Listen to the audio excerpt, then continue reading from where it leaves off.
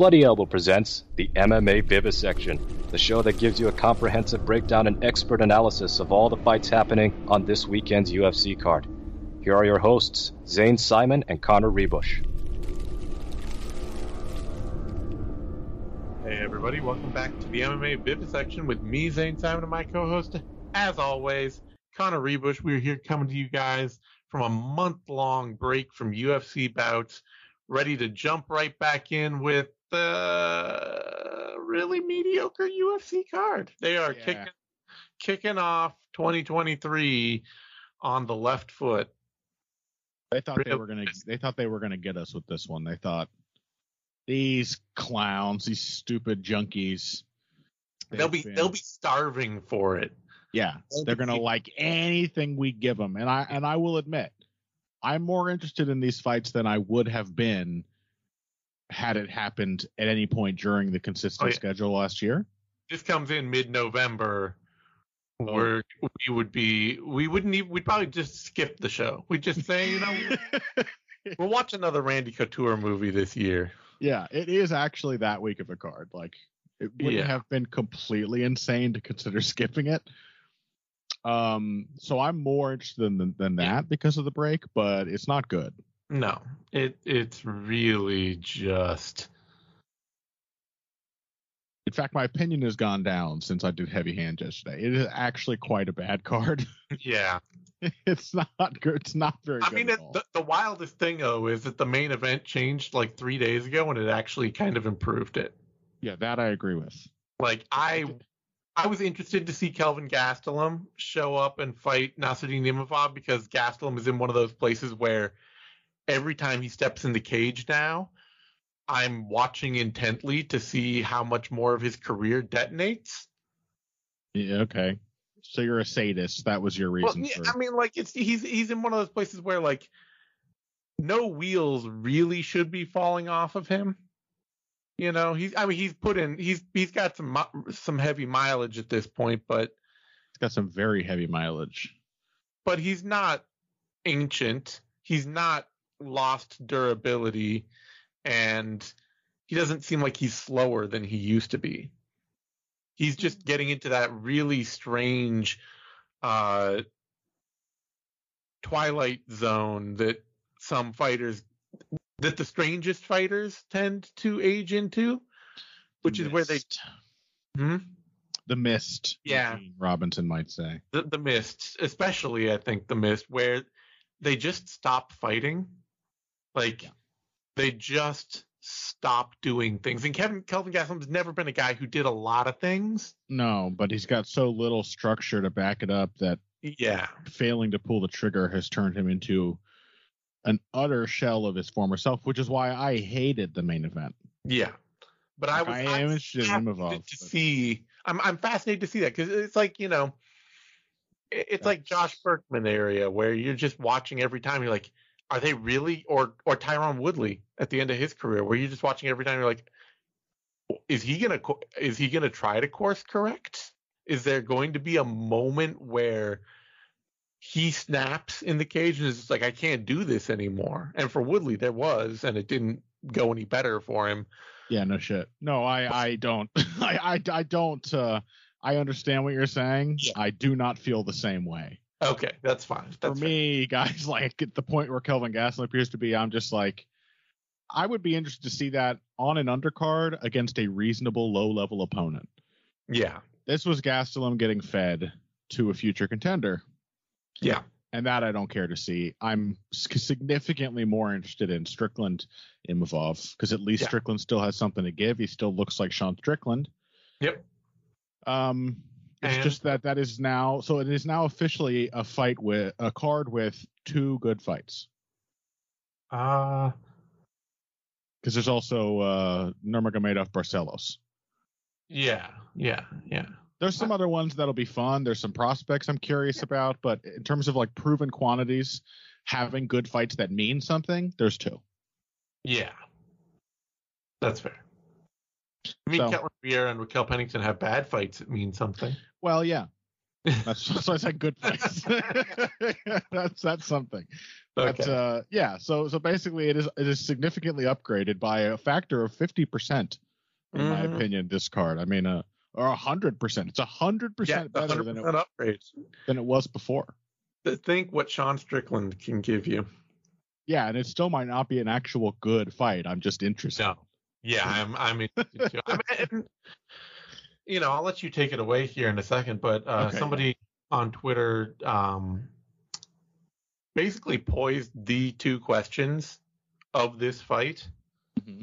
And I will admit I know the answer, but I don't know what the result will be, which are how much trouble can Sean Strickland's jab cause Nasruddin Imavov, or how many, how important is it for Sean Strickland, to fight behind his jab against Nasruddin Imavov? How much can he do with it? And how important is cardio going to be in this fight? Yeah, those are the two questions. I agree. And the answer is a lot for Strickland and his jab, and very for how important it's going to be. Yeah. Yeah, which ultimately what I think you're saying is the point that I will probably conclude with, which is that I think this is Gastelum was a gimme, and this is kind of a rough matchup for Imavov.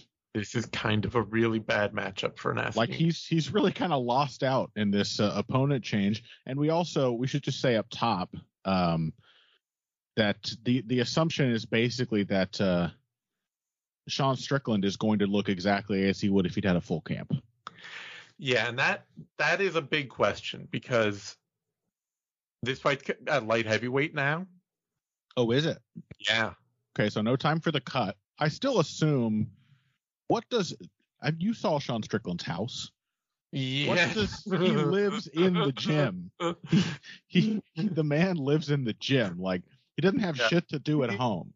He literally moved out of his parents' house to recreate the fighter apartment version of a mother's basement. I have never seen a person. Well, I have. I can't say I've never seen, but I have rarely seen a professional in their 30s living like they still live at home and are paying rent to their parents, who are desperate to have them move out. Mm-hmm. That is how Sean Strickland lives. Mm-hmm. So, like, yeah, my assumption is, and maybe this isn't correct, but you always have to come up with basically like a quotient, like how much attention do I pay to the X factors here? The X factor here is the short notice change. And up top, I am just going to operate on the assumption that Sean Strickland, who lives in the gym, who does nothing but spar in his training anyway, whose style basically does not change at all from opponent to opponent. Yep. I mean, it does in that he can get sucked into other people's fights, but it seems to have nothing to do with the quality of his preparation. Mm-hmm. So I'm just assuming that we're going to see a normal Sean Strickland who can do 5 rounds at the Sean Strickland simmer. Yeah. And if that is the case, it is a bad matchup, I think, for Imavov. Because, a couple reasons, like we've already sort of hinted at. Imavov has had some really impressive moments and some really impressive fights. The only one of those fights in the UFC that came against someone close to his size was the famously breakable Edmund Shabazian. Mm-hmm. Otherwise, he has feasted on short dudes. Joaquin Buckley, even Phil Hawes, which he barely snuck out of that with a draw, was it, or a majority decision loss? He lost a majority decision. But that's still the success he had with his striking late in that fight was dependent on the fact that he wasn't allowed to waste any energy earlier. Mm-hmm. And B, Phil Hawes, much more striker, much more fragile, and also significantly shorter than him. Mm-hmm. And there was another one as well. 5'11". Heinisch. So basically, he has a big height and reach advantage on everybody. And even in those fights, I mean, Jordan Williams is close to his reach, and Jordan Williams kind of gave him trouble. Yeah. Just by being willing to like get into range and trade with him. Yeah. And then he has more than once really flagged in the third round because he's just a very inefficient fighter. It's almost shocking because he's not high output. He's not high output. He doesn't appear like that crazy explosive. Like he's not putting huge power into everything. But the way he moves around, the way he sort of stays coiled, as so many like sniper type fighters do, means that he just like gets tired 10 minutes into the fight, and it really affects his style because he's not a guy who like banks small advantages, you know? Yeah. He wants to go in there and knock his opponent out.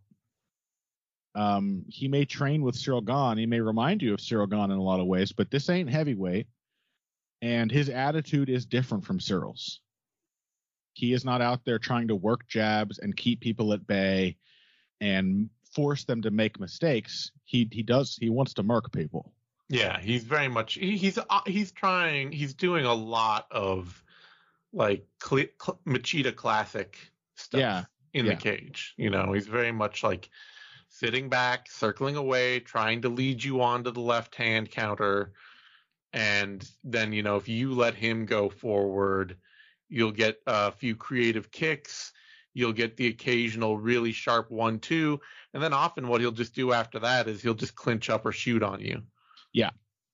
And look to control you on the mat. And it's a lot of one and done striking.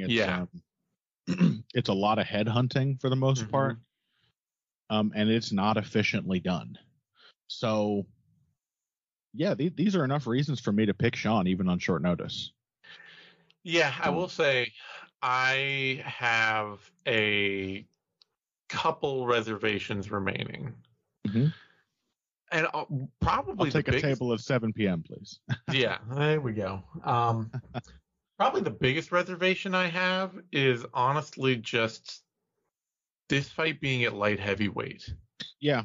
Which I think will suit IMAVOV a lot better than Strickland. Because Strickland, as a former welterweight and fair-sized middleweight. Yeah, he's a good-sized middleweight. He's not a shredded powerhouse of a fighter at 185 pounds. No. You know? He is a volume, light on his feet. Well, I mean, he's kind of a plotter, but you know what I mean. Like, you know, he values a lot being quick with his movement, quick to be able to slide out of the pocket, to be able to slip back, and throw a lot, and just kind of make, create a pace war. And Nasruddin Imavov, he's 6'3". He is definitely a big middleweight. And he fights like somebody who really wants to impose his power and his physicality on his opponents. And adding extra weight to that, it might, Sean Strickland's not going to come in carrying extra muscle for this fight. No. He's going to come in just a little bit doughier, and maybe even like I wouldn't be surprised to see him at like 202 or 203, Yeah. Just basically not having cut. And I wouldn't at all be surprised to see Imavov in the cage at like 210 or 215. Yeah, he's gonna go, coming up from middleweight. He's gonna weigh in at 206. Yeah. And if that's the case, it could be a fight where, Strickland banks a lot on his ability to, to hand trap and to be able to block shots as they come in, to be able to block, takedowns as they come in, but just, through having good vision and good timing. could be that he'll just suddenly be overpowered. Yeah. You know, that Imavov will just go out there and shoot on him and take him down. Yeah. I would not be shocked to see that happen. Like, I know Strickland is a hard fighter to take down and to keep down, but it might be, you know, size makes a big difference in that equation. It does. And I would not be surprised if it just looks bad for Imavov in that regard. But the thing that I keep coming around to is just the idea that Imavov has yet to really look like a comfortable 3-round fighter. Yeah. Even when he can win a decision. And Strickland is insanely durable. And a big thing that he can bring into fights, and always brings into fights, is just how damn calm he is. Yeah, and so maddening consistency round to round. I mean, that's why Gastelum would have been a nice fight, because there's a chance Gastelum would have hit that switch and flipped that switch and tried to go crazy. But based on what we've seen, it seemed more likely that he was just going to kind of get taken apart and basically give Imavov the time he needed at some point in round 3 to kind of take time off. Yeah, they would just go 1-for-1 with Imavov being lengthier, so he would get more of his ones than Gastelum would, and then Gastelum would be down in a fight and would not have, you know, he wouldn't press the action in any meaningful way to come back and take it over. Yeah. But Strickland doesn't necessarily press the action against everybody, but he does just maintain. Yeah, and if you try to take time off from him, he will fill space. 100%. He loves to pressure if you invite him. Yeah. And I can easily see Imavov coming out and having a really good first 2 rounds. Yeah, and I kind of expect that. Just starting to fade and Strickland pick it up. And now Strickland, you know, if he's not in shape, if this was not a, you know, if he was eating good over the holidays, not that he's got anybody to celebrate with or any, you know, but if he was eating good over the holidays and all that, then this could be a fight that he, you know, we actually see a cardio wall for him where he's not ready carrying a little extra weight and all that. But I'm gonna bank with you that he's a guy who always stays ready, who's always sparring. Mm-hmm. He doesn't need to game plan. He's not going to come in with something wildly different. And while he has been knocked out by creative, powerful guys in the past, I don't think Imavov is sharp enough. Imavov has rarely been a one-shot knockout artist. Mm-hmm. He tends to have to get into a kind of wild fight where he can keep landing sharper strikes and being kind of a big hulk and bully and break you down through that. It's not, you know, early in his career might have been able to be like, oh, I'm going to lead you onto one big counter and knock you out. But that hasn't happened in the UFC. And that for Strickland, the only times he's been knocked out have been like that, where he's got a real wild powerhouse in front of him who can just catch him with one shot and put him away. Yeah. I just want to say for research purposes that I checked Sean's Instagram, and it appears that on or about Christmas, what he was doing was crashing a dirt bike. Yeah, that sounds more right. He posted a video of him just sort of very slowly crashing on a dirt bike about 2 weeks ago. Yeah, he's, you know. And then a car rant right around the same time. Yeah. I don't think Christmas changed anything about Sean Strickland's life. No. Again, I think this dude was in the gym being Sean Strickland the whole time. I'm increasingly confident of that idea. Yeah, he's there's a predictability to the man, not just in the cage, but in all facets. God knows, without that routine, Sean Strickland would have already killed. Yes. 100%. Yeah. So yeah, thank God for Sean Strickland's routine, and for our purposes as fight predictors as well, because it makes this, X factors aside, it makes this look just like IMAVOV, clearly IMAVOV's toughest test to date. Mm-hmm. And I like IMAVOV's style a lot. I hope that as he's pretty young.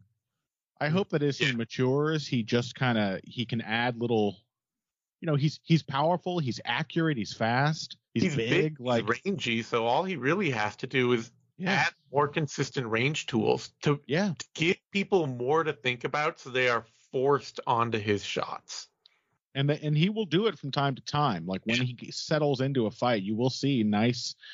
Frankly, when he uses it, I kind of like it a little better than a lot of Cyril Gane's jab work, because he will just poke, make you flinch, make you back off, or draw you in, like just touch jabs. That's all he really should need, but it's not a consistent part of his game yet.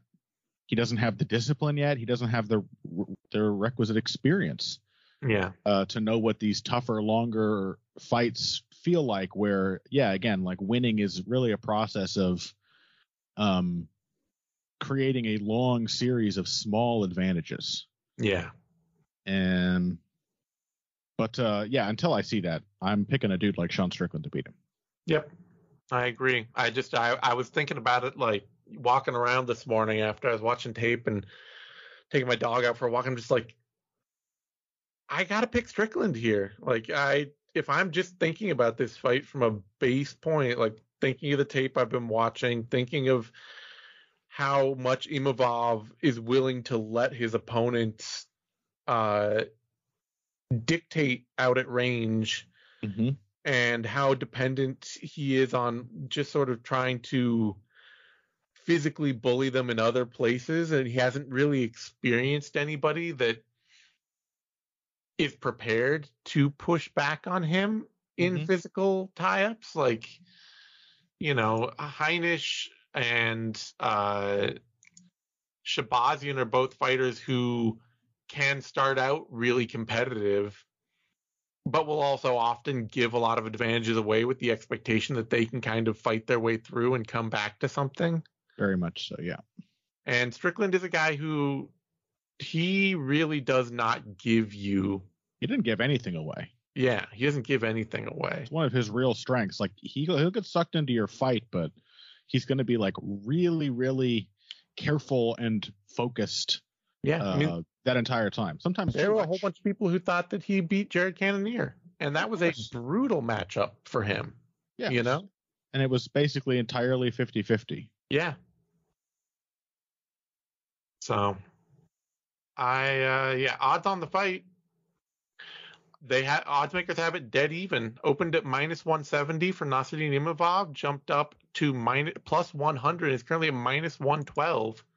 Strickland opened at plus 145, dropped to -120, currently -110. So I'm okay with even odds on the short notice and the weight class change. There are a couple of big X factors. Like I say, I can imagine, because Imavov does like to wrestle, and he's not bad at it. He's not great at it, but I can imagine a world where, he's a couple inches taller. He's got a bigger frame naturally. He carries more muscle naturally. I can imagine a world where he just walks into this looking actually a lot bigger than Sean Strickland and can physically horse him around. But I got to assume a lot of his consistency, his pace, and stamina issues are more Conor McGregor-esque than they are like, the weight cut is sapping his conditioning. Yeah. Because, again, I've seen that fight with Phil Halls where he had a great third round because he wasn't allowed to do anything. Yeah. Up to that point, he was just held against the fence largely. And then I've seen fights where he's winning comfortably up 2 rounds at a pretty slow pace, and he gasses. I think it's because he's too tense, he's too inefficient, and too inexperienced, and quite possibly has like an adrenaline dump because he's so excited about knocking people out. Yeah, I think that's a big one for him. Yeah, and he's just he just feels like an inexperienced fighter so far. Yep. All right, that brings us to our co-main event: Dan Ige, Damon Jackson, and this is a really interestingly winnable fight for Damon Jackson that he should not win. Yeah.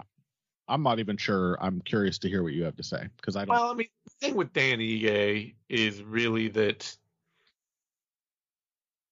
he's not good at controlling fights, and that's principally because there's only one range Dan Ige likes to fight, and that's right in the pocket. He can do other things, but his counterpunching game, his front foot game, you give Dan Ige a chance to fight the fight he wants, and it's right there in the pocket in front of you, trading power. And I'm not sure I entirely agree with that, actually. Like, no, he does have to get in the pocket to hit you because he's tiny. Yeah. But just the fact that we have so many of his recent striking performances are defined by his counterpunching, where he does a thing far too few quick, shorter fighters do in MMA, which is to like make the bigger guy give up his own reach advantage by chasing you. Mm-hmm. I still feel like when he makes you enter the pocket more often than not these days.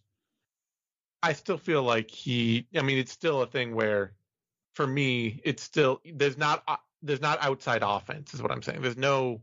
No, but what's he supposed to do? I guess he could develop a big kicking game or something, but yeah. A kicking game, a jab, what have you. You know, there are ways that he could have other kinds of fights. You know. Yeah, I think he would like to be out of the pocket and make you enter and punish you. But if you're saying that Dan Ige is only effective in the pocket with his striking, I agree.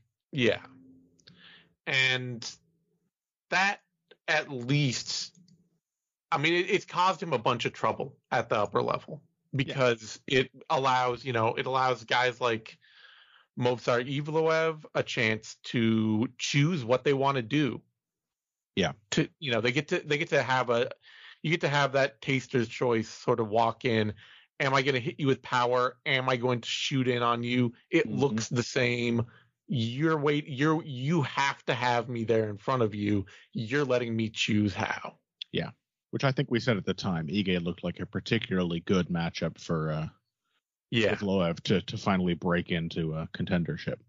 Yeah, or and in the case of Josh Emmett, it's just like, okay, now you're going to sit there in front of a bigger puncher. Yeah, and although that fight was like Strickland Cannoneer levels of who won? It was I know. It's a tight, but it's still, it's causing, the troubles it's giving him. Yes. Are and even like Chan Sung Jung got the choice of like, okay, well, I can choose. Do I want to wrestle you? Do I want to strike with you? Yeah. You give me that opportunity. It forces Ige to have a lot of similar exchanges where he has to make like a series of really sharp adjustments, which I've repeatedly been impressed with Ige in these fights. Like, I think there's a danger for a lot of people here of looking at Ige losing 3 or 4 of his last 5. Yeah. And being like, it's just like, which one of these guys was he going to clearly beat ever? Yeah. They're like some of the best dudes in the division and possibly the best prospect cum contender in the division. So like, and they've largely been very close competitive fights where Ige has shown like a continually improving craft as a striker and a counterpuncher in particular. Yeah, he's not a bad fighter. But these are difficult fights to decisively win if you're not going to knock your opponent out, which he can do, but doesn't often do. And Damon Jackson is, he's not nearly as athletic as any of these guys that Ige has fought lately. Yeah. He's not as athletic as Dan Ige. He's not nearly as sharp a striker as any of these guys that Dan Ige has fought recently. Nor as good a wrestler. Nor as good a wrestler, true. Yeah, honestly, Emmett doesn't wrestle enough, and neither does Cater. But yeah, he's not. No, but when Emmett does, he's clearly very good at it. Yeah, exactly. And is a freak athlete, which helps. Yeah. And but he will ask that split second question of people. It is one of the things that has gotten Damon Jackson some really surprising wins. Mm-hmm. Is that he will step into the pocket and you don't know if he's going to throw something really violent at your face, mm-hmm. or if he's going to duck in and create a scramble looking for a back take. Mm-hmm. And, you know, like that, Pat Sabatini, physically, skill-wise, mm-hmm. whatever, should have been able to take Damon Jackson apart. Yeah. And Damon Jackson just came out and said, okay, step front kick. And Sabatini had no clue, you know? Yeah. Still very surprised and impressed by that one. Yeah. He is, Jackson, he fights with a lot of anger. Yeah. It's always been my read. A lot of emotion, a lot of anger. And I think he channels it really well. Yeah. Makes him really confident, really tough, really unwilling to go away. Yeah, he almost fights with the understanding of like what his limitations are, that he's like, he seems to come into a fight thinking like, I have to finish this guy. It's even when it doesn't materialize, that mindset seems to lead him to the decisions he does get, because this is a guy who should not be in there trying to accrue small advantages against these much better fighters. He goes for broke. Mm-hmm. Yeah. And it makes a lot of sense. And so in that way, I think, like, I look at Dan Ige and I'm like, yeah, Dan Ige should knock him out. He is just a technically better fighter almost everywhere. I mean, yeah, maybe even jiu-jitsu, like, Ige is a really good grappler when he gets the chance to grapple at his behest, when he gets to be the initiating fighter. But he does have this problem of like falling into this, I'm reacting to you, and I'm going to let you pick the first move trap. Mm-hmm. And it makes him a somewhat uniquely beatable fighter for guys at that level, And that makes sense. Picking Dan Ige because I have seen enough fights where Damon Jackson has been brutally KO'd by somebody with the dynamic ability to do so. Could very easily be that 1 in 5 fights where Ige just wrecks somebody with one punch. Yeah. And I have never seen Dan Ige get finished. Mm-hmm. And that's still through hell and high water, through guys like Movsar Evloev and Josh Emmett. Calvin Kattar, if Calvin Kattar himself wasn't in this division, Ige would probably be the top candidate for best chin at 145. Yeah. He is insanely durable. Jackson creates fights where he's out there trying to wreck you, and if he doesn't, there will be enough chaos created that you will get chances to hurt him. He controlled Daniel Argueta for 10 out of 15, 13 out of 15 minutes of that fight. Let's see if we have actual stats here. Damon Jackson, he had basically the entirety of the first 2 rounds. He had 10 and a half minutes of control over Dan Argueta in that fight. He also got hurt 3 times in that fight by punches. Mm-hmm. Because he just would step in on Argueta and be like, okay, we're going to create the most violent exchange possible. And Argueta is a much sharper, more powerful puncher in the pocket than he was. Mm-hmm. Yeah, it's a mess.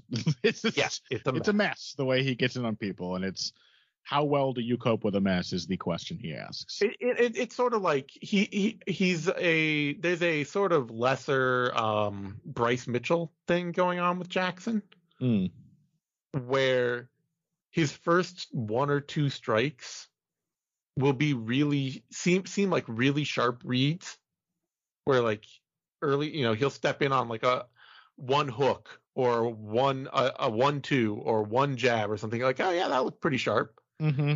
And then if that doesn't work and that doesn't do everything to get him to his next spot, and he has to stay there and strike, then you're like, oh wow, there's nothing prepared after this. No, the body is not prepared to move and follow up on that first movement. No. So Bryce Mitchell. That's the lesser Bryce Mitchell. There we go. Yeah. See, I'm picking Ige, but 100%. I'm interested. I'm interested to see this because Damon Jackson, the fun. You can't say Damon Jackson hasn't earned the fight either. Like, I quite like the matchup for both guys because it's like, again, I've been impressed with Ige pretty much every time out in these fights where I'm also just like, especially in hindsight, I'm like, he wasn't going to win that. Yeah. What was going to happen? But he's like an elite gatekeeper in this division, and this is him finally. He fought Evloev, another perfectly sensible matchup, but one that Evloev was definitely going to win right when it was made. Now he's finally in the gatekeeper role where it's like he can slam the door in this dude's face. Yeah, and back on the Gavin Tucker fight. Yes, exactly. And a big difference between him and somebody like Pat Sabatini. I mean, there are many. Experience is one. Durability is one. But I would say the main difference here is that Danny Ige is notably well-rounded. Yes. He's really quite good at everything. One of the things we talked about with Pat Sabatini is how stiff he is in like standing and how much he clearly does not like striking. It does not. He tries to force himself to do it a lot, but he is not comfortable with it at all. Yeah, Ige really does like striking. No, he really likes it. I mean, you can tell like he's put in a ton of work. And he's actively mentally engaged with what's happening in the striking at every single moment of his fights. Starting with that Calvin Kattar bout, since then, I think we've seen small, meaningful improvements in Dan Ige's like tactics as a striker and his technique. So, yeah, I think he's this could be a fight where he just blows Damon Jackson out of the water. But even if he has to get into some trouble first, I find it way easiher to count on Dan Ige down the stretch in a tough fight. Like he's too tough.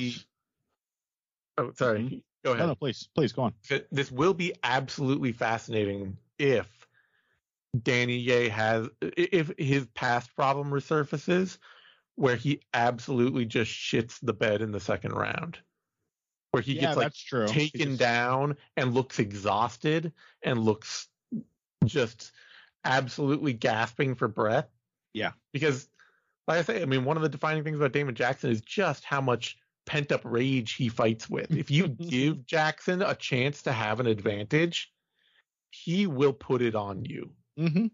So if Dan Ige has a point where he's like, he just wipes the floor with Damon Jackson for a round, and then he gets really tired, Damon Jackson will be on him. Yeah, unquestionably. Yeah, and that'll be fun. Even in some tough fights, we haven't seen that in a little while. Yeah, we haven't seen it. I think Ige has really matured, and gotten really comfortable in the cage, no matter what happens. So, easy Dan Ige pick in a fight that, nonetheless, I think is reasonably compelling for what it is, and it makes a lot of sense for both guys. And the great thing about seeing guys like Jackson rise is that they're underdogs, and you get to keep watching them be underdogs and keep being impressed by what they do. And if they fail, it was going to happen. That was always meant to be. Dan Ige opened at plus 140, dropped to minus 112, currently minus 121. Jackson opened at minus 160, jumped up to minus 108, and is currently minus 101. So nearly even. That losing streak definitely a big factor there, you got to imagine, for Ige. But yeah, you also have to compare coming off of fights with Chan Sung Jung, Josh Emmett, and Movsar Evloev to coming off of fights with Pat Sabatini, Daniel Argueta, and Camuela Kirk. Yeah. And again, other than the Evloev fight, of these last three losses, I think they were Josh Emmett definitely a case for Ige winning, and the Chancellor Jung fight was just that close. Like it really was. It wouldn't have been completely insane for Ige to have gotten like a split decision there. Very competitive, very close. Those fights where like damage alone, you might have said Dan Ige won that fight, but Chan Sung Jung was able to secure whole rounds with good positional grappling. Yeah, that. It was like, okay, he's just gonna secure. He's securing this win, and I'm glad he didn't get hurt more. Yeah, that was maybe the best fight I've seen out of Ige, because it was one where, he had a guy who had to keep coming at him, and he honestly just kept looking better round by round. Yeah. So I have he should not be that close to even here. He should be a healthy favorite. Yeah. All right, that brings us to a middleweight bout. Punahele Soriano, Roman Kopylov, and middleweights. Yeah, middleweights. Good at one thing, bad at all other things. Yeah. In that sense, this is a real. Phil and I were talking about this. Is welterweight middleweight now? Is that like? Are we well into the process of welterweight being the specialists division? Because it seems like. I don't know. Middleweight isn't what it used to be. It's way more divided between like the best in the division, even after guys like Romero and whatnot left. Sure. But also it's become a division of like weird generalists. Like what is? I mean, you're saying this after Alex Pereira just won the title. Well, that's what I was. But Alex Pereira, like what it takes now to be an elite middleweight of the classic form is to in fact be a heavyweight. Like Soriano and Kopylov though, they do feel like some real classic middleweights. Yeah. Cause like they each just kind of want to do one thing. And they're not necessarily even great at that one thing, but there's other things they're much worse at. Yeah. This is a real middleweight. In the middleweight form. Yeah. So Kopylov had basically entirely written off before his last win, which I called. Hey, good on you. I've been waiting for that fight from Kopylov ever since he got signed, and it took the right opponent to pull it out of him. Yeah, and what that opponent was somebody who didn't try to do too much. Yeah. Pretty much. Just basically let him move around and line up his shots to his heart's content. And yeah, given that kind of matchup, lots of time, lots of space, he's a pretty interesting striker. Yeah, you get to see what he was regionally, which is a guy who can slowly avalanche you with the variety and volume as pretty much as a boxer almost exclusively. Yeah. Yeah, like a little, I get slight like Joe Calzaghe vibes from Kopilov's boxing. A lot of output, a lot of not too much power on anything, a lot of flicking shots, but then, kind of Diaz style will sneak in a surprisingly hard shot in the midst of a weird slappy combination.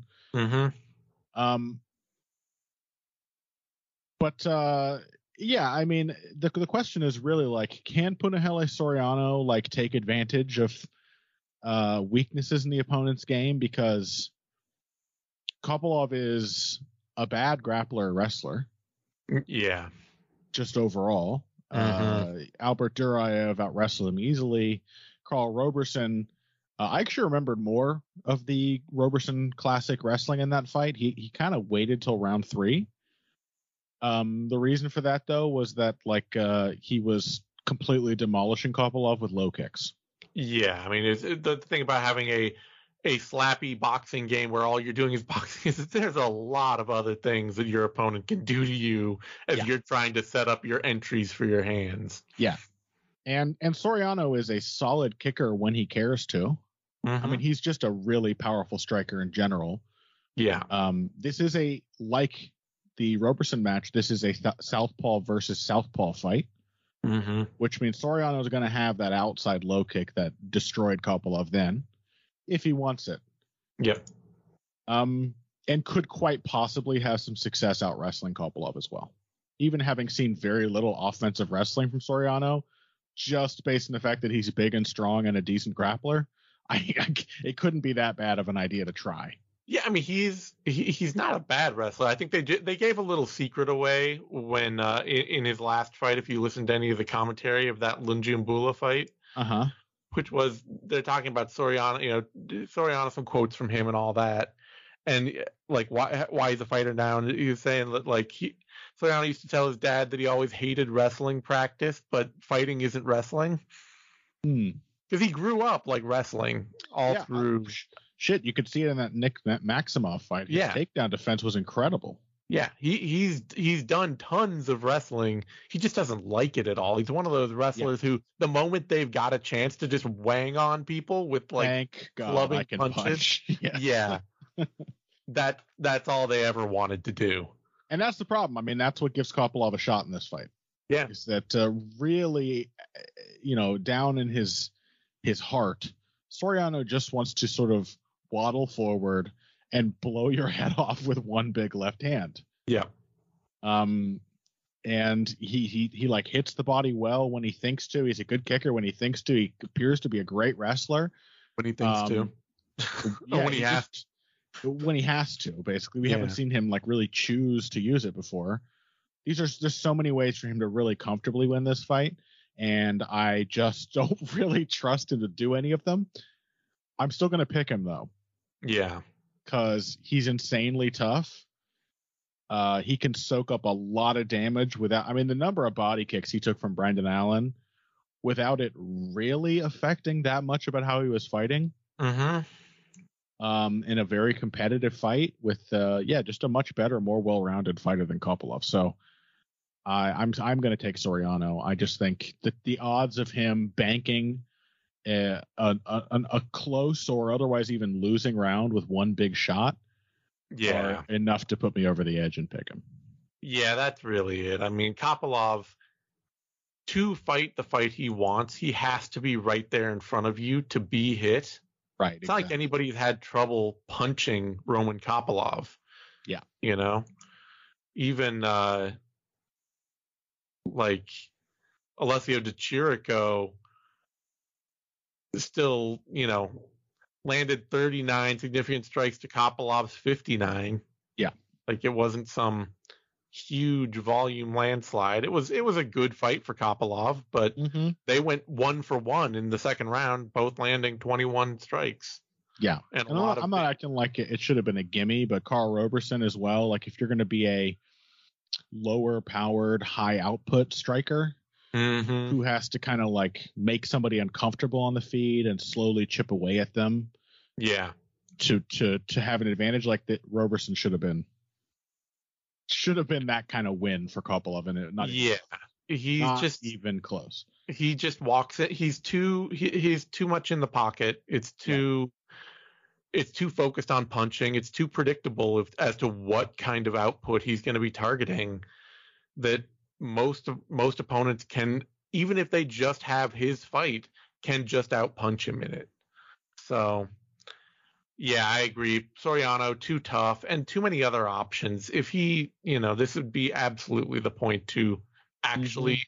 He took Jamie Pickett down 3 times. This is the point to bring that wrestling back, Yep.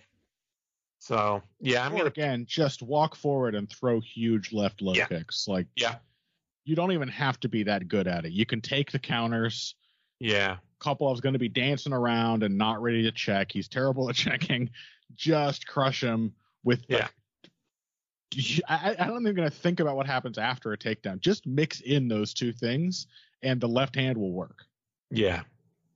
I got to pick Soriano, but I'm glad Kopylov got at least one win in the UFC. I do like the potential for what his style could be. It's just he seems hell-bent on not changing it. It's probably in part, too, just that despite looking like a 14-year-old with a skin problem. He's 31. He's 31, and he's been doing this only since 2016. So there's still time to change, but it's not, that change has not been apparent. Yeah. Yeah, he looks like a beefed up Chase Hooper. Right? And not that beefed up. Yeah. Just a slightly, looks like Chase Hooper in 2 years. Basically. Chase Hooper post-puberty. Odds on the fight. Soriano is the favorite here. Opened at minus 180, currently minus 158. Kopylov opened at plus 155, currently plus 131. Those odds are getting closer. I mean, yeah, I get it. It's a fight Soriano should win, but that's, I think there's a good chance Bonahalli Soriano, a lot of his career is going to be fights he should win. That he's not gonna, because he's just at least end up being very close. Yeah, because he just doesn't. He doesn't have enough. He isn't willing to put enough pieces together in his game. Mm-hmm. It's like where's the not that he's like a Chris Weidman level wrestler or something, but like where's the Chris Weidman energy? Mm-hmm. Mm-hmm. Just go out there and bully people. Mm-hmm. Also doesn't help that he's 5'11" as a middleweight in a division that is quickly filling up more and more with 6'1", 6'2" guys. That's true. All right, that brings us to a women's bantamweight bout. Ketlin Vieira, Raquel Pennington. Woo! Yeah. The people's main event, Zane. The people being weird foot fetishists. Yeah.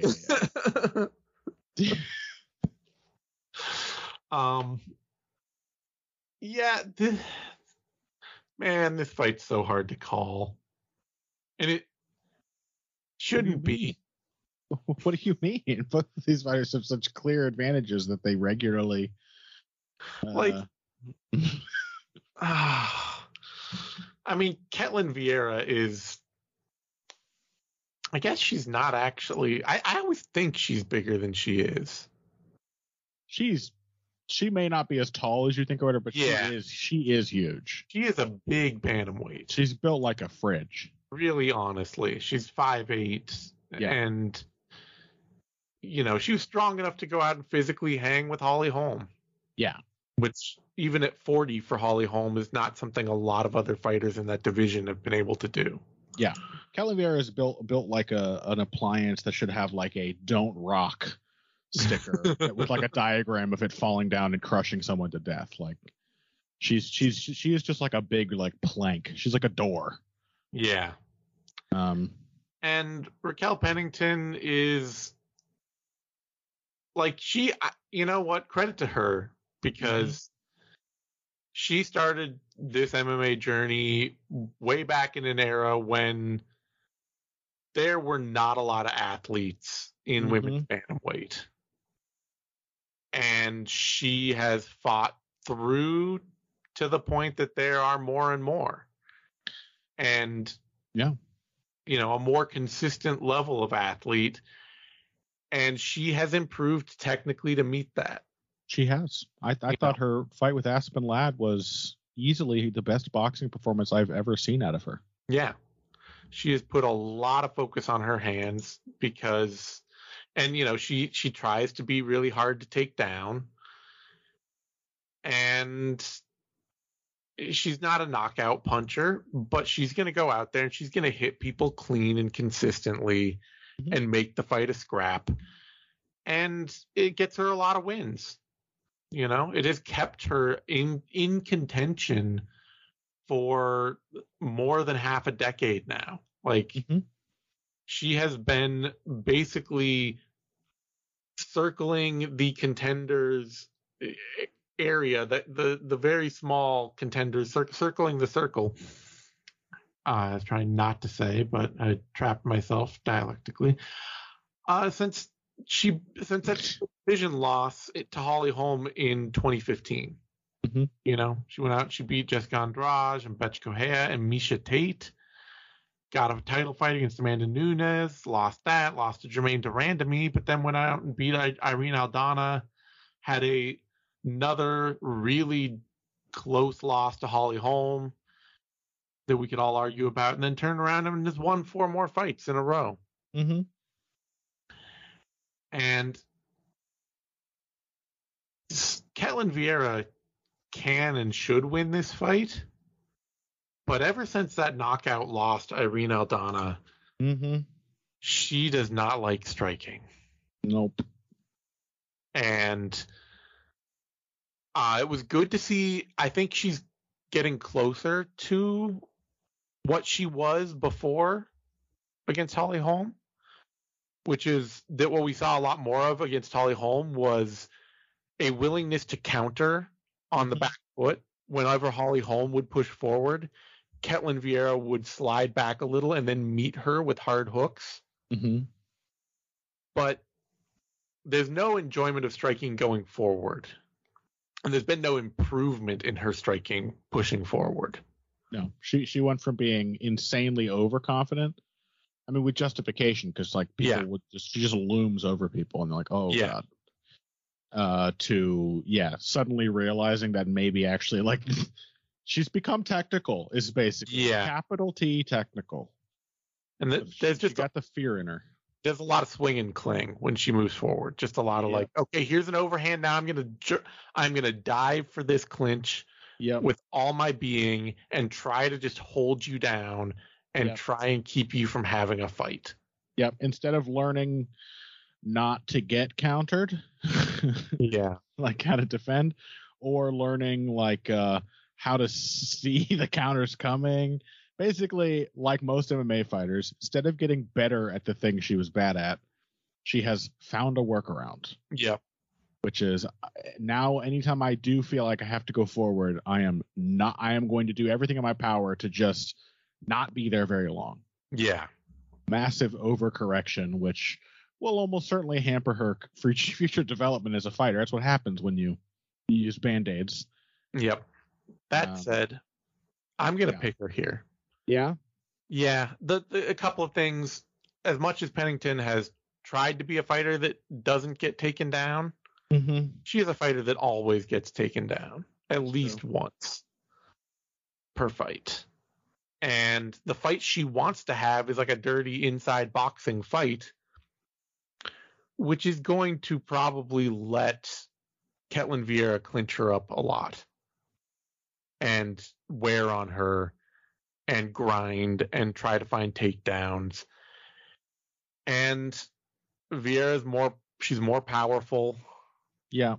She's the bigger hitter.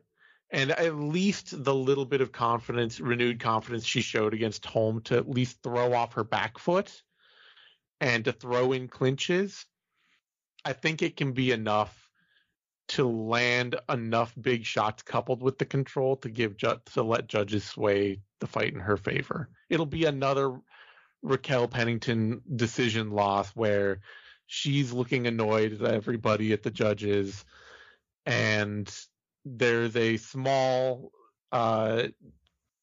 distinct cadre of fans who actually care enough about the fight to try and say she won it, but everybody else will just move on and she'll have another split decision loss on her record. It was really funny her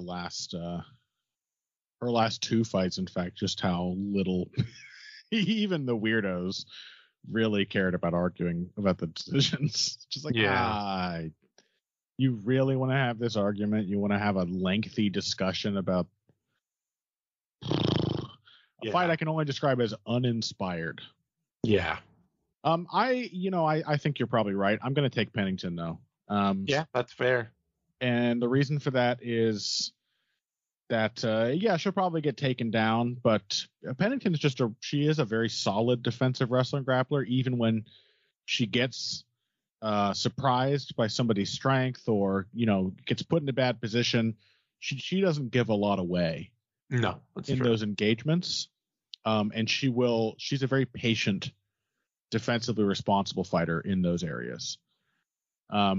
So I expect that, maybe just butt scoot to the cage and work your way back up. And, is that a definitive round for Vieira? Maybe, if she spends enough time on top. But Now you know what her incredibly ugly takedown looks like, and probably Pennington can sniff those out better in future rounds.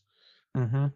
And then again, I really thought her counter punching in particular looked awesome against Aspen Ladd. Oh yeah, no, she has, like I say, it's a testament to her that somebody, starting in 2012 has just patiently improved. Like Pennington is foot slow. She is, you never see Raquel Pennington kick, because if the few times you have ever seen Raquel Pennington kick, her whole body has to come with the kick. Yeah, the clock would run out on the round before she got the foot back. Yeah. It's not enough time. 5 minutes is not enough time for a Raquel Pennington kick. There is no hip rotation in her at all. And she's just not a natural athlete.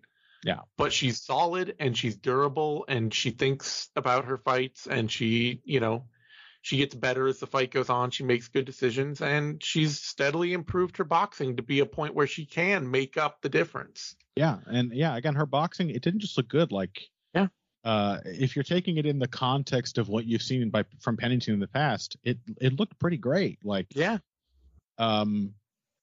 she looked so much more comfortable in knowing where her counters were, knowing how to have the last word in exchanges, that it made her actually look like a significantly better athlete. Because the right hand was quick. She's not a fast fighter, but she was quick on the trigger. Yep. Timing was perfect. And it was like a long, straight right hand. Aspen Ladd could not get away from it. I think these little details might be enough to just have a miserably close fight where she does put a little of that fear in Vieta by just being able to sting her. I would love to see it. I would love to see Raquel Pennington come out with another hard-fought, close victory where judges reward her for her technical acumen. Mm-hmm. I'm just going to pick Ketlin Vieira fair enough, to get that push. Mm-hmm. And again, I think that's probably just physically the wise pick, but there's enough reason for me to go with my gut feeling about Pennington. Sure. Ketlin Vieira is the favorite here. Opened at -145, jumped up to -105, currently back down at -123. Raquel Pennington opened at +125, jumped down to -112, is currently at +101. Not wide odds, shouldn't be. I mean, this is the kind of fight where I'm expecting a split decision either way. Mm-hmm. Where you're just like, oh yeah, Ketlin Vieira got a takedown in one round. She got that one with a bunch of top control. They had one round where Pennington was slicker and maybe landed more offense, but Vieira landed one really good shot that stung her or something like that. And then Pennington had a much better boxing round for one round that she won. And you're just looking at that middle round where Pennington got a little bit stung or something like that and maybe had a little more volume. Yep, we'll see. I mean, I will upgrade this fight to interesting because I now have a vested interest, and and it is meaningful for the division, but it has every likelihood of not being good to watch. Yeah, I mean, it just why can't any of the really good athletes at women's bantamweight become better technical fighters, best technical fighters too? Because they don't have to. Because they don't have to, and this is how MMA improvement works. You just you don't you focus on your strength and conditioning and your weight cut until such point as you absolutely have to make a technical improvement, at which point it's frequently too late. Yeah, it's true. All right, that brings us to a bantamweight bout. Umar Nurmagomedov against Hani Barcelos, and I'm a little worried about my boy here. I won't lie. About Hani? Yeah. I mean, it's a great fight. It's a great fight. You're going to read the odds in a minute and find out that Nurmagomedov is actually a massive favorite. Yeah, I know. I haven't actually looked at the odds, but I just realized now that I caught a glimpse of the odds page where I saw a line that was minus or plus 900, and I didn't even connect what the names were and all that, but and that in my opinion, like, you might be a little worried with reason. Umar is clearly a good fighter, but yeah, that's absurd. It is patently absurd. Hani Barcelos is a top 15 bantamweight. I have been beating this drum forever. He is fully capable of beating Umar Nurmagomedov on the right day, and fully capable of competing for a title on the right day. Yeah, and the main thing is, and why these odds should basically be dead even, in my opinion, is the main problem for Nurmagomedov is that he's only really good at one thing, and it happens to be a thing that so far has pretty much been impenetrable for Barcelos, which is the wrestling. Mm-hmm. Barcelos is a great wrestler. He is. He has, I think, like 95% takedown defense in the UFC, and the guy has had a shocking number of UFC fights at this point. He's very active.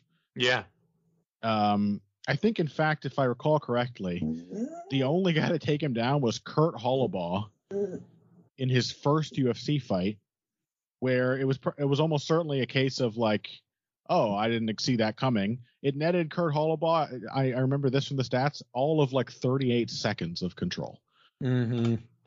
So even if you shock Barcelos and get him down, which guaranteed isn't going to happen here, because what else is Umar Nurmagomedov going to do to threaten him, really? He's just insanely, even if you shock him, insanely difficult to control. Mm-hmm. And that means that unless this is one of those cases where, you know, like Islam taking on, Phil made this comparison, like Islam Makhachev versus Bobby Green, where you're like, Bobby Green doesn't get out wrestled. Yeah. And then you're like, oh, okay, this is another level. Yeah. Unless you think this is that kind of case, which it could be. It could be. Then you do have to think about the other phases of the fight. And once you do that, I think Umar is significantly less impressive. He's like I don't think his striking game even connects to his wrestling as well as like Khabib's. He's like a weird Aljamain Sterling clone. He throws a lot of kicks and moves around a lot, and you know, like Khabib, it's like the shot is sort of his wrestling jab. He doesn't necessarily convert a lot of the shots into instant takedowns. Yeah. Which is why I think he can afford to like be so far away slinging kicks at people, because all he wants to do is connect to you, and then he can start disrupting your balance and attacking a bunch of trips and throws and etc. But like Barcelos is a good striker. You know, he's powerful, he's fast. He's, you know, a little shallow technically, you know, because he's such a good athlete. He also doesn't have to be that deep of a striker, but he's not incapable of making adjustments. Even against Victor Henry, when he was just getting overwhelmed, he was still in there trying to slip, trying to land counters, putting combinations together. He sees you lining up a shot the same way a few times, you're going to eat a nasty uppercut. Like, I'm going to pick Barcelos here, because I have yet to see anybody succeed at all against him in the wrestling. And it's not the wrestling that has me concerned. Yeah. Honestly. What it is it's that damned Timur Valiev fight. And the Victor Henry fight too, frankly. It's the fact that if you can compete with Barcelos as a wrestler, the lack of depth in his striking becomes a hindrance, an active hindrance. I agree. I just think that there's a real lack of depth in Umar's striking as well. There's a real lack of depth for those other guys. No, there's a real lack of depth in Timur Valiev striking. There definitely but there's a huge amount of output and a huge ability to adapt. Like, Valiev is a guy who always gets into trouble in the striking and always figures out some way to to continue trying to overwhelm you with just sheer variety and pace. And that is not something I've ever seen from Nurmagomedov. Well, yeah, but he's never even had to show it.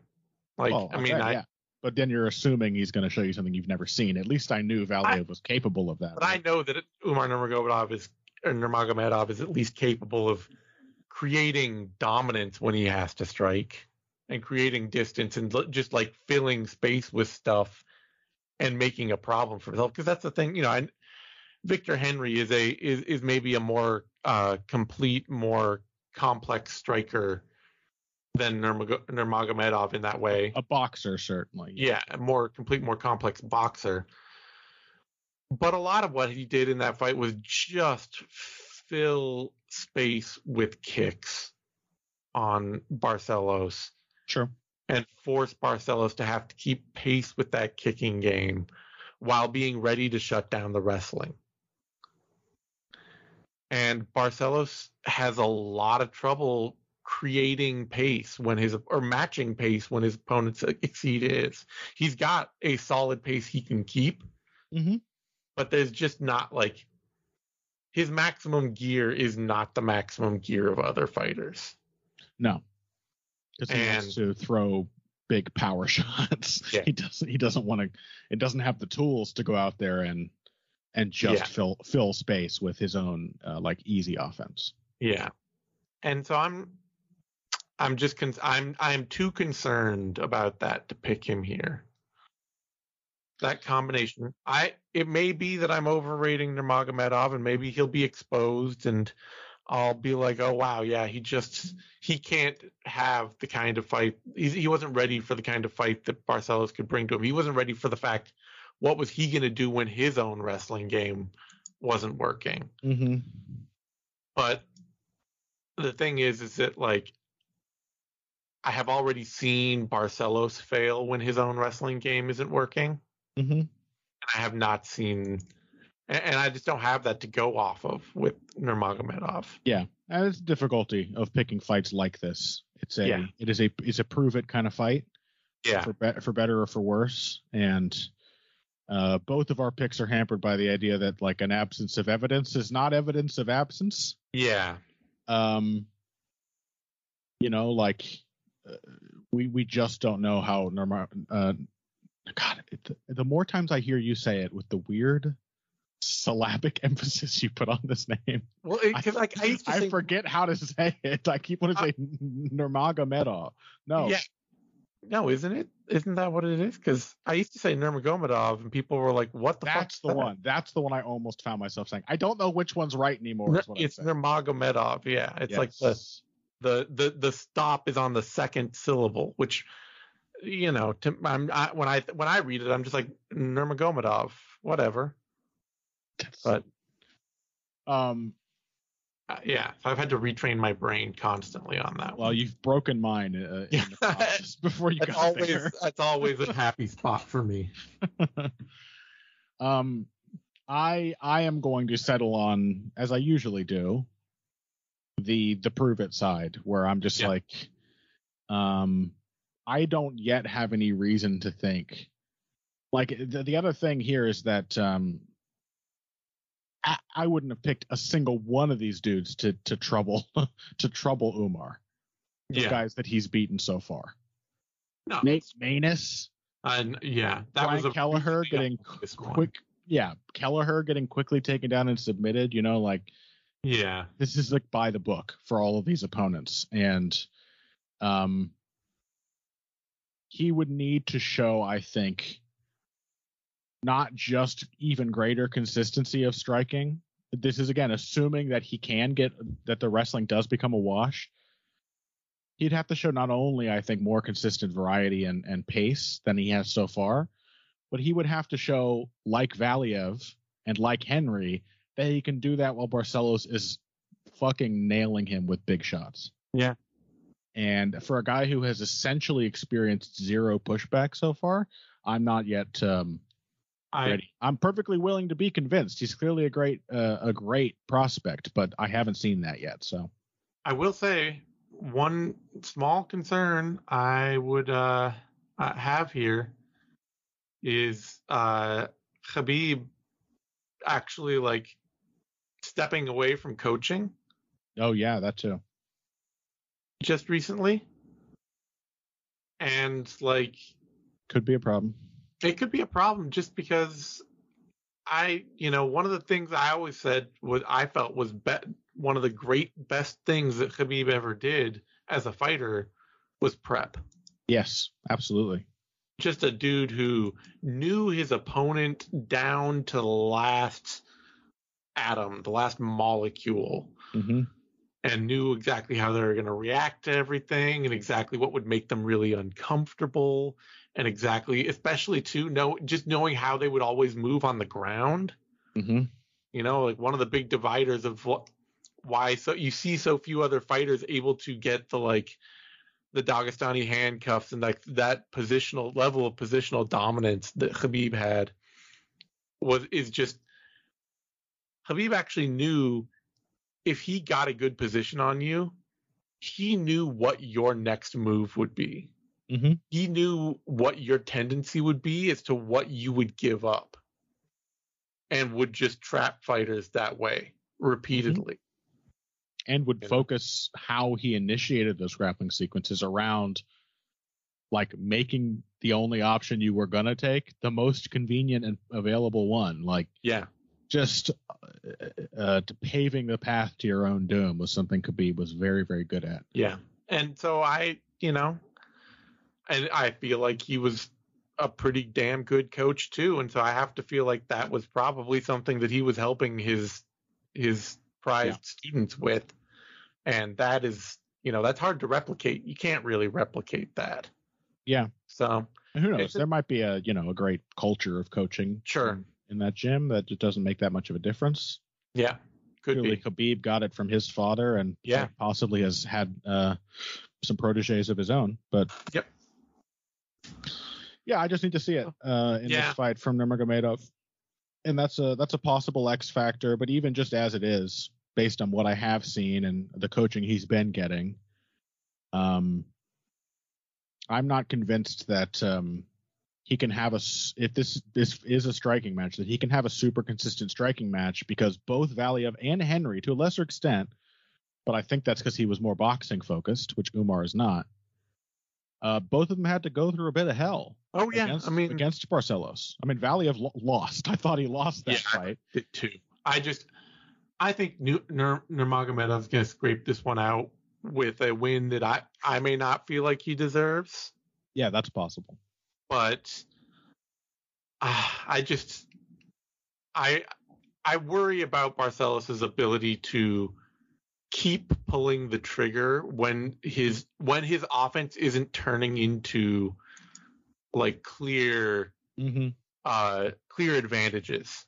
Yeah. When he's not, when his opponent isn't getting demolished, when they aren't getting taken down and getting giving up their back and giving him positions where he can just really clearly dominate. He just has a lot of trouble being like, oh no, I need to keep initiating. I need to make sure that I keep doing things to this person and creating risk for myself and risk for them. Yeah. To make this fight my own. Honestly, the Henry fight might have been the best instance of him actually doing that, because that was one where Henry's boxing was so overwhelming he had to. Yeah. He had to be quite aggressive.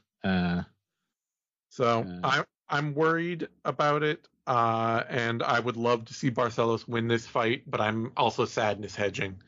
So yeah, and I don't think insensibly. I don't think you don't have good reasons for picking Umar. Nurmagomedov opened at -200, dropped down to -495, and is currently down at -889. It's absurd. Barcelos opened at +170, jumped up to +385, is currently up at +592. It has to be said, Nate Maness as a zero. We're talking about this with Dan Ige. Nate Maness as a zero range offensive fighter who only boxes was more or less a walkover sitting duck for Umar Nurmagomedov, as it proved again when he moved down and fought Tajiru Lanbekov. And it's just like, oh wow, you're going to have this exact same problem again with somebody who does some of the same things. Yeah. And And Ulambikov actually finished him. Yeah. It was a 3-round out wrestling from Khabib Jr. And it is not like Nurmagomedov is good. He's going to be good. He's going to be a top fighter in this division. No question. For a while. No question. But Hani Barcelos is a top fighter in this division as well. He's just one of the most underrated fighters in the whole promotion. Mm-hmm. All right. On that note, we're going to wrap things up. You can find me on Twitter at TheZaneSimon. You can find Connor on Twitter at BoxingBush. You can find both of us over at BloodyElbow.com. Give us a like, subscribe to our podcasts over on Bloody Elbow Presents on SoundCloud, YouTube, iTunes, Spotify, Stitcher, all that good stuff. As always, the MMA Vivisection is brought to you by Chris Rini and his book, The Fine Art of Violence, which you can find over at chrisrini.com, CHRISRINI.com. Thanks, everyone, for tuning in, and we'll see you next time.